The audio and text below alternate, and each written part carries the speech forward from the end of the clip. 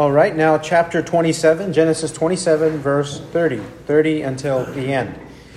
Now it came about, as soon as Isaac had finished blessing Jacob, and Jacob had hardly gone out from the presence of Isaac his father, that Esau his brother came in from his hunting. Then he also made savory food and brought it to his father, and he said to his father, "Let my father arise and eat of his son's game, that you may bless me." And Isaac his father said to him, "Who are you?" And he said, "I am your son, your firstborn son." Then Isaac trembled violently and said, "Who was he then that hunted game and brought it to me, so that I ate of all of it before you came and blessed him? Yes, and he shall be blessed." When Esau heard the words of his father, he cried out with an exceedingly great and bitter cry, and said to his father, "Bless me, even me also, O my father." And he said, "Your brother came deceitfully and has taken away your blessing." Then he said, "Is he not rightly named Jacob? For he has supplanted me these 2 times. He took away my birthright, and behold, now he has taken away my blessing." Right. And he said, "Have you not reserved a blessing for me?" But Isaac answered and said to Esau, "Behold, I have made him your master, and all his relatives I have given to him as servants, and with grain and new wine I have sustained him. Now as for you, then, what can I do, my son?" And Esau said to his father, "Do you have only one blessing, my father? Bless me, even me also, O my father." So Esau lifted his voice and wept.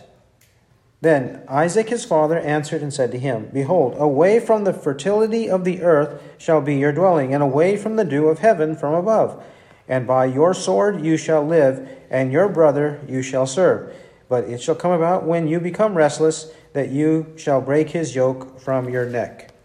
So Esau bore a grudge against Jacob because of the blessing with which his father had blessed him. And Esau said to himself, "The days of mourning for my father are near. Then I will kill my brother Jacob." Now when the words of her elder son Esau were reported to Rebekah, she sent and called her younger son Jacob and said to him, "Behold, your brother Esau is consoling himself concerning you by planning to kill you.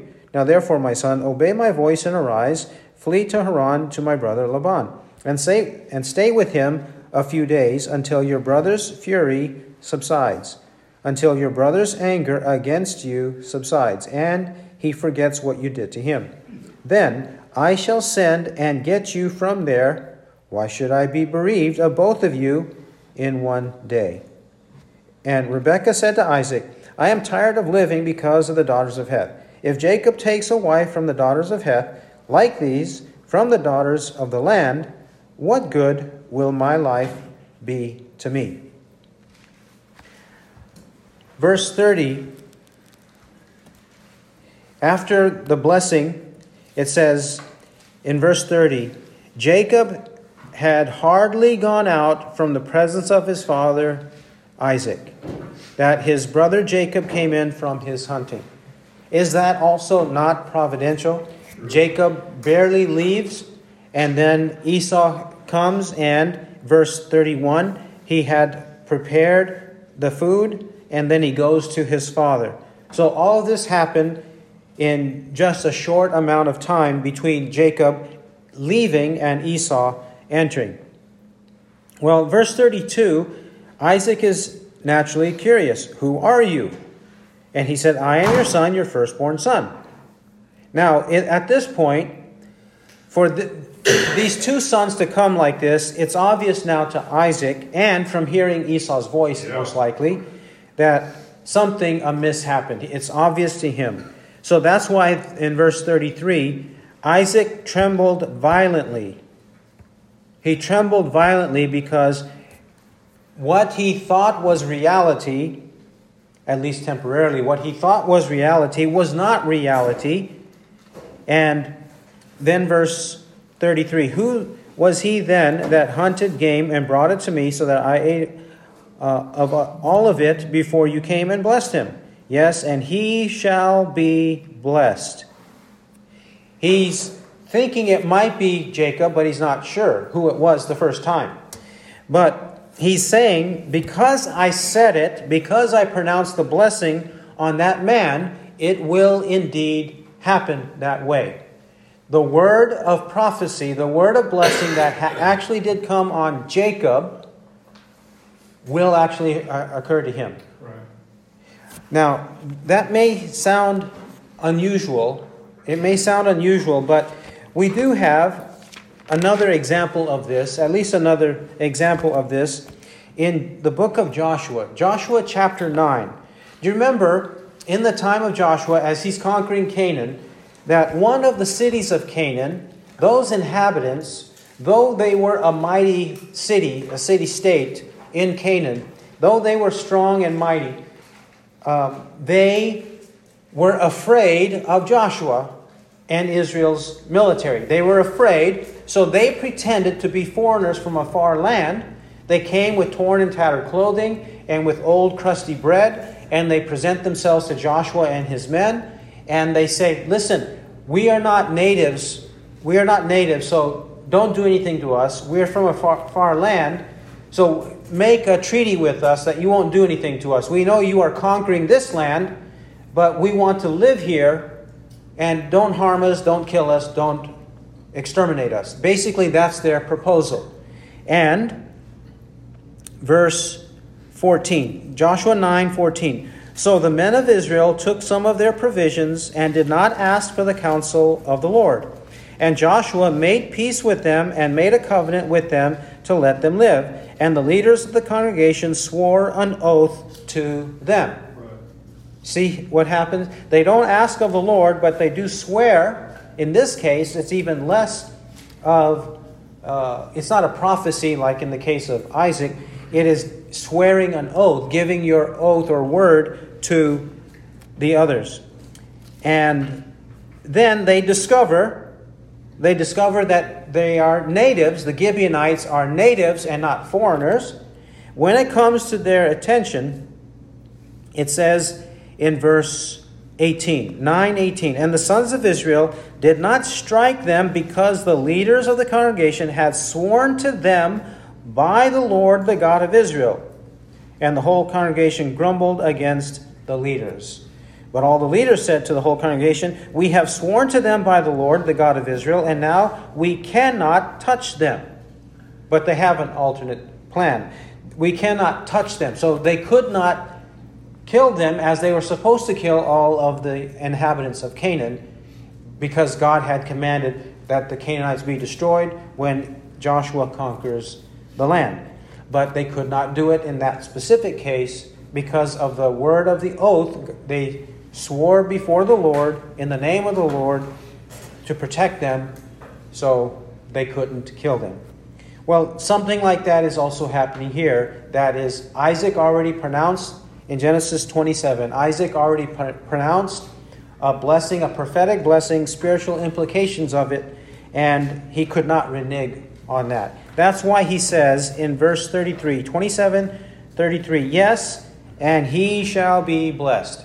It will indeed happen. Well, in 34 and following, Esau, it says in 34, he cried out with an exceedingly great and bitter cry. A great and bitter cry. And in verse 38, so Esau lifted his voice and wept. A great and bitter cry lifts up his voice and he weeps. He also in 34 says, bless me, even me, O my father. And in 35, Jacob has taken away your blessing. And then verse 36, have you not reserved a blessing for me? And then in 37, Isaac confirms, I have made him your master. I've already done all these things. I can't reverse any of that. And then again in 38, do you have only one blessing, my father? Bless me, even me also, O my father. Esau wants this blessing. He wants it intensely. He cries about it. He weeps about it.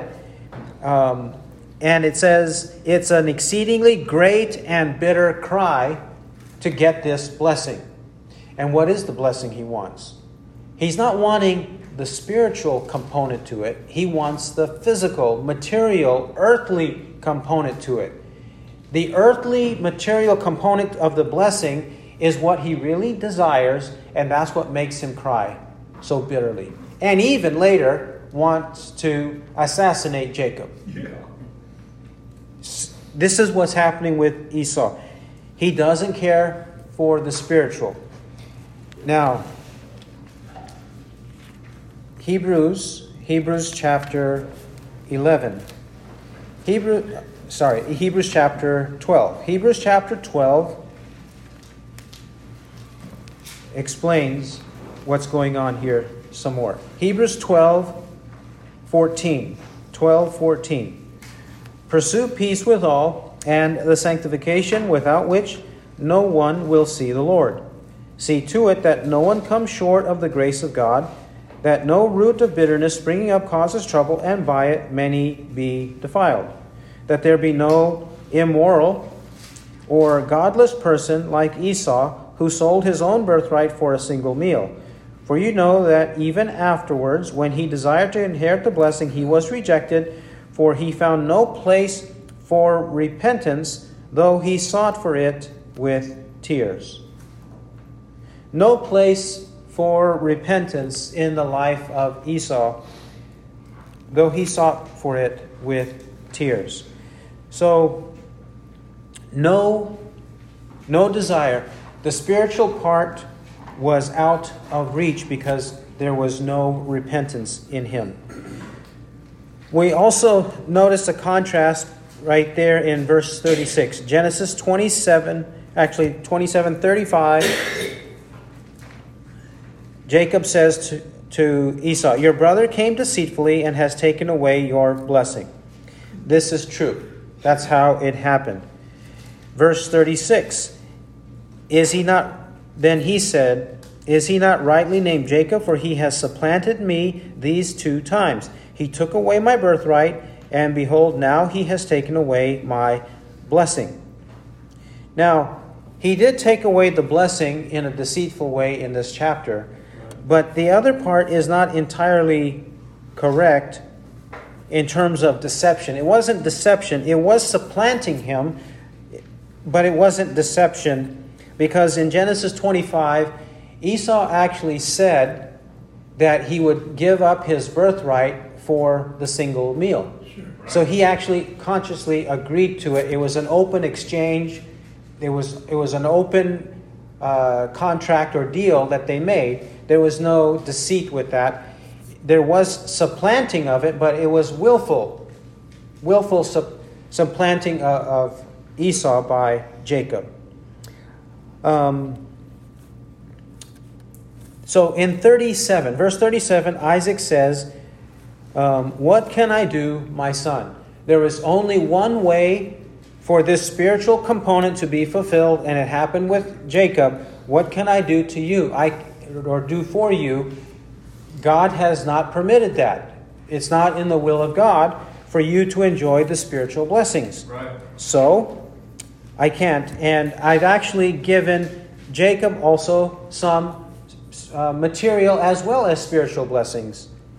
So, we pick it up at verse 39.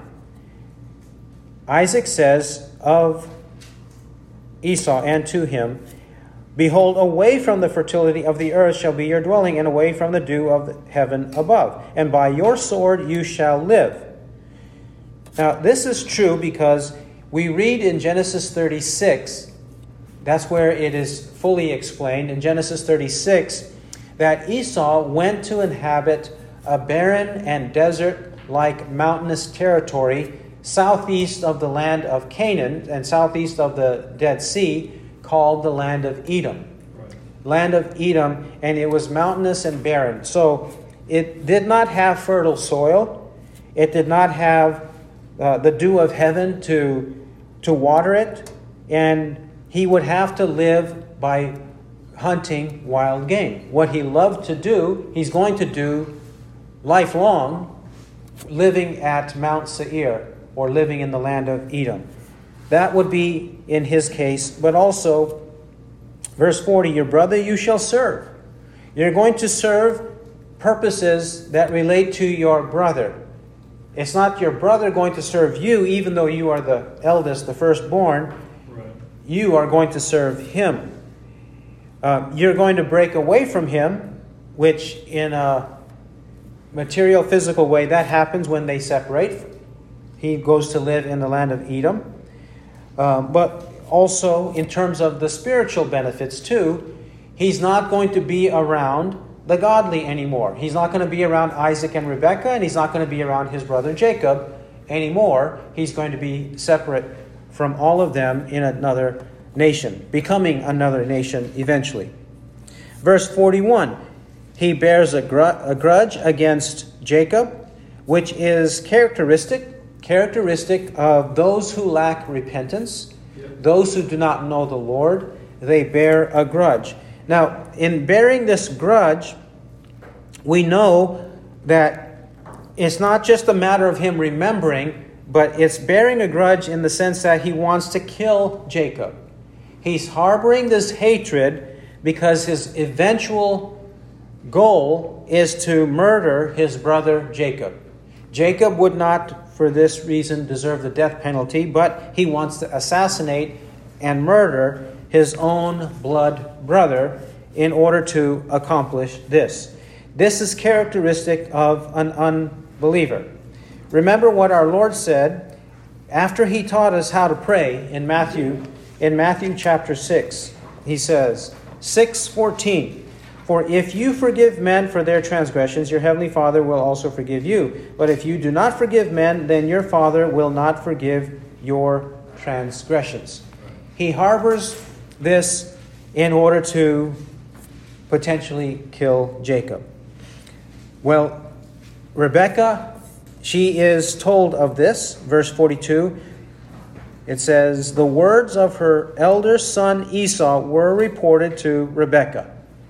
And in order to avert this, she calls Jacob again with another plan for him to flee to Haran to my brother Laban. Go away, that this is farther north in northern Mesopotamia. Leave the land of Canaan, go away to far away to northern Mesopotamia, where some relatives had settled. Remember, among the clan that came out of Ur of the Chaldeans, some of them remained in the city of Haran in northern Mesopotamia. And then Abraham, as well as Lot, and all their people and possessions, they eventually migrated southward to the land of Canaan. So she's saying, go back to Laban there and stay there, it says in verse 4, a few days until your brother's fury subsides. Now this is obviously a figure of speech, a few days, because it's not going to happen in just a week or two, maybe not even a month or two, that his anger is going to subside or he's going to forget. It's going to be longer than that. It's just a figure of speech. We do know from chapter 31, 38, and 41, that he lived there for 20 years. He lived there for 20 years. And then she promises in verse 45 that after she knows about this, I shall send and get you from there. Why should I be bereaved of you both in one day? After she knows that Esau's anger has subsided, he's forgotten about it, he doesn't care about it anymore. Even in that 20-year period, perhaps Esau has become so prosperous that he doesn't care about whatever he thought he lost or did lose with Jacob 20 years before. And we do know from Genesis chapters 32 and 33, Esau was very numerous and prosperous, physically speaking. So much so that Jacob was afraid of Esau, that Esau was sending all those men to go and harm him and his family. But that wasn't the case by then. So she is correct in knowing that after a while, some years, that his anger would subside. God blessed him enough. And how do we know God would bless him enough? Well, he would have a separate territory. And God does also often bless the wicked if they are diligent with their responsibilities, right? He often does also bless them. So in those kinds of ways, Rebekah would have known that after some time, his anger would subside. And she says, why should I be bereaved of you both in one day? That is, if he rises up against you and then you try to protect yourself, you might kill each other right there in a fight. Both of you might die in the same fight, and I don't want to be bereaved like that. And lastly, in 46, Rebekah says to Isaac that she's tired of living because of the daughters of Heth, the daughters of the land. She's talking about the women of the land of Canaan being idolatrous and immoral, right? Because with idolatry comes immorality. With immorality comes idolatry. The two go hand in hand. And the immorality is sexual, but it's more than that. It's all kinds of immoral, unethical behavior. Anything that would be like dishonoring parents, murder, adultery, theft, lying or deceit, and covetousness. That's all immoral in the Bible. So she did not want Jacob to take a wife from one of them. So she wants him to leave, and Isaac, we'll see in chapter 28, Isaac agrees with this. That's not a good thing. The daughters of Heth were evil and unbelieving. And who did marry the daughters of Heth? Ishmael married Canaanites, and Esau also married the women in the land of Canaan. But they're trying to prevent Jacob from doing it. Not that it's wrong to marry from another ethnic group. That's not the concern. Whenever the Bible speaks like this, the concern is not to marry unbelievers, because it's typical from the nations of the world. If the average person from the nations of the world, outside of believers, outside of the church, they're going to be unbelievers who have no desire to please God, no desire to live according to the gospel of Christ. That is a fair assumption out there in the world. And that's the same here.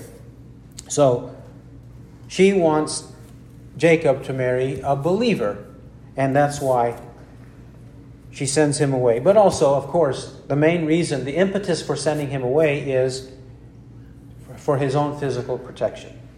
We'll see in the next chapter that Isaac agrees to it and sends off Jacob with a blessing. He who has ears to hear, let him hear what the Spirit says. Amen.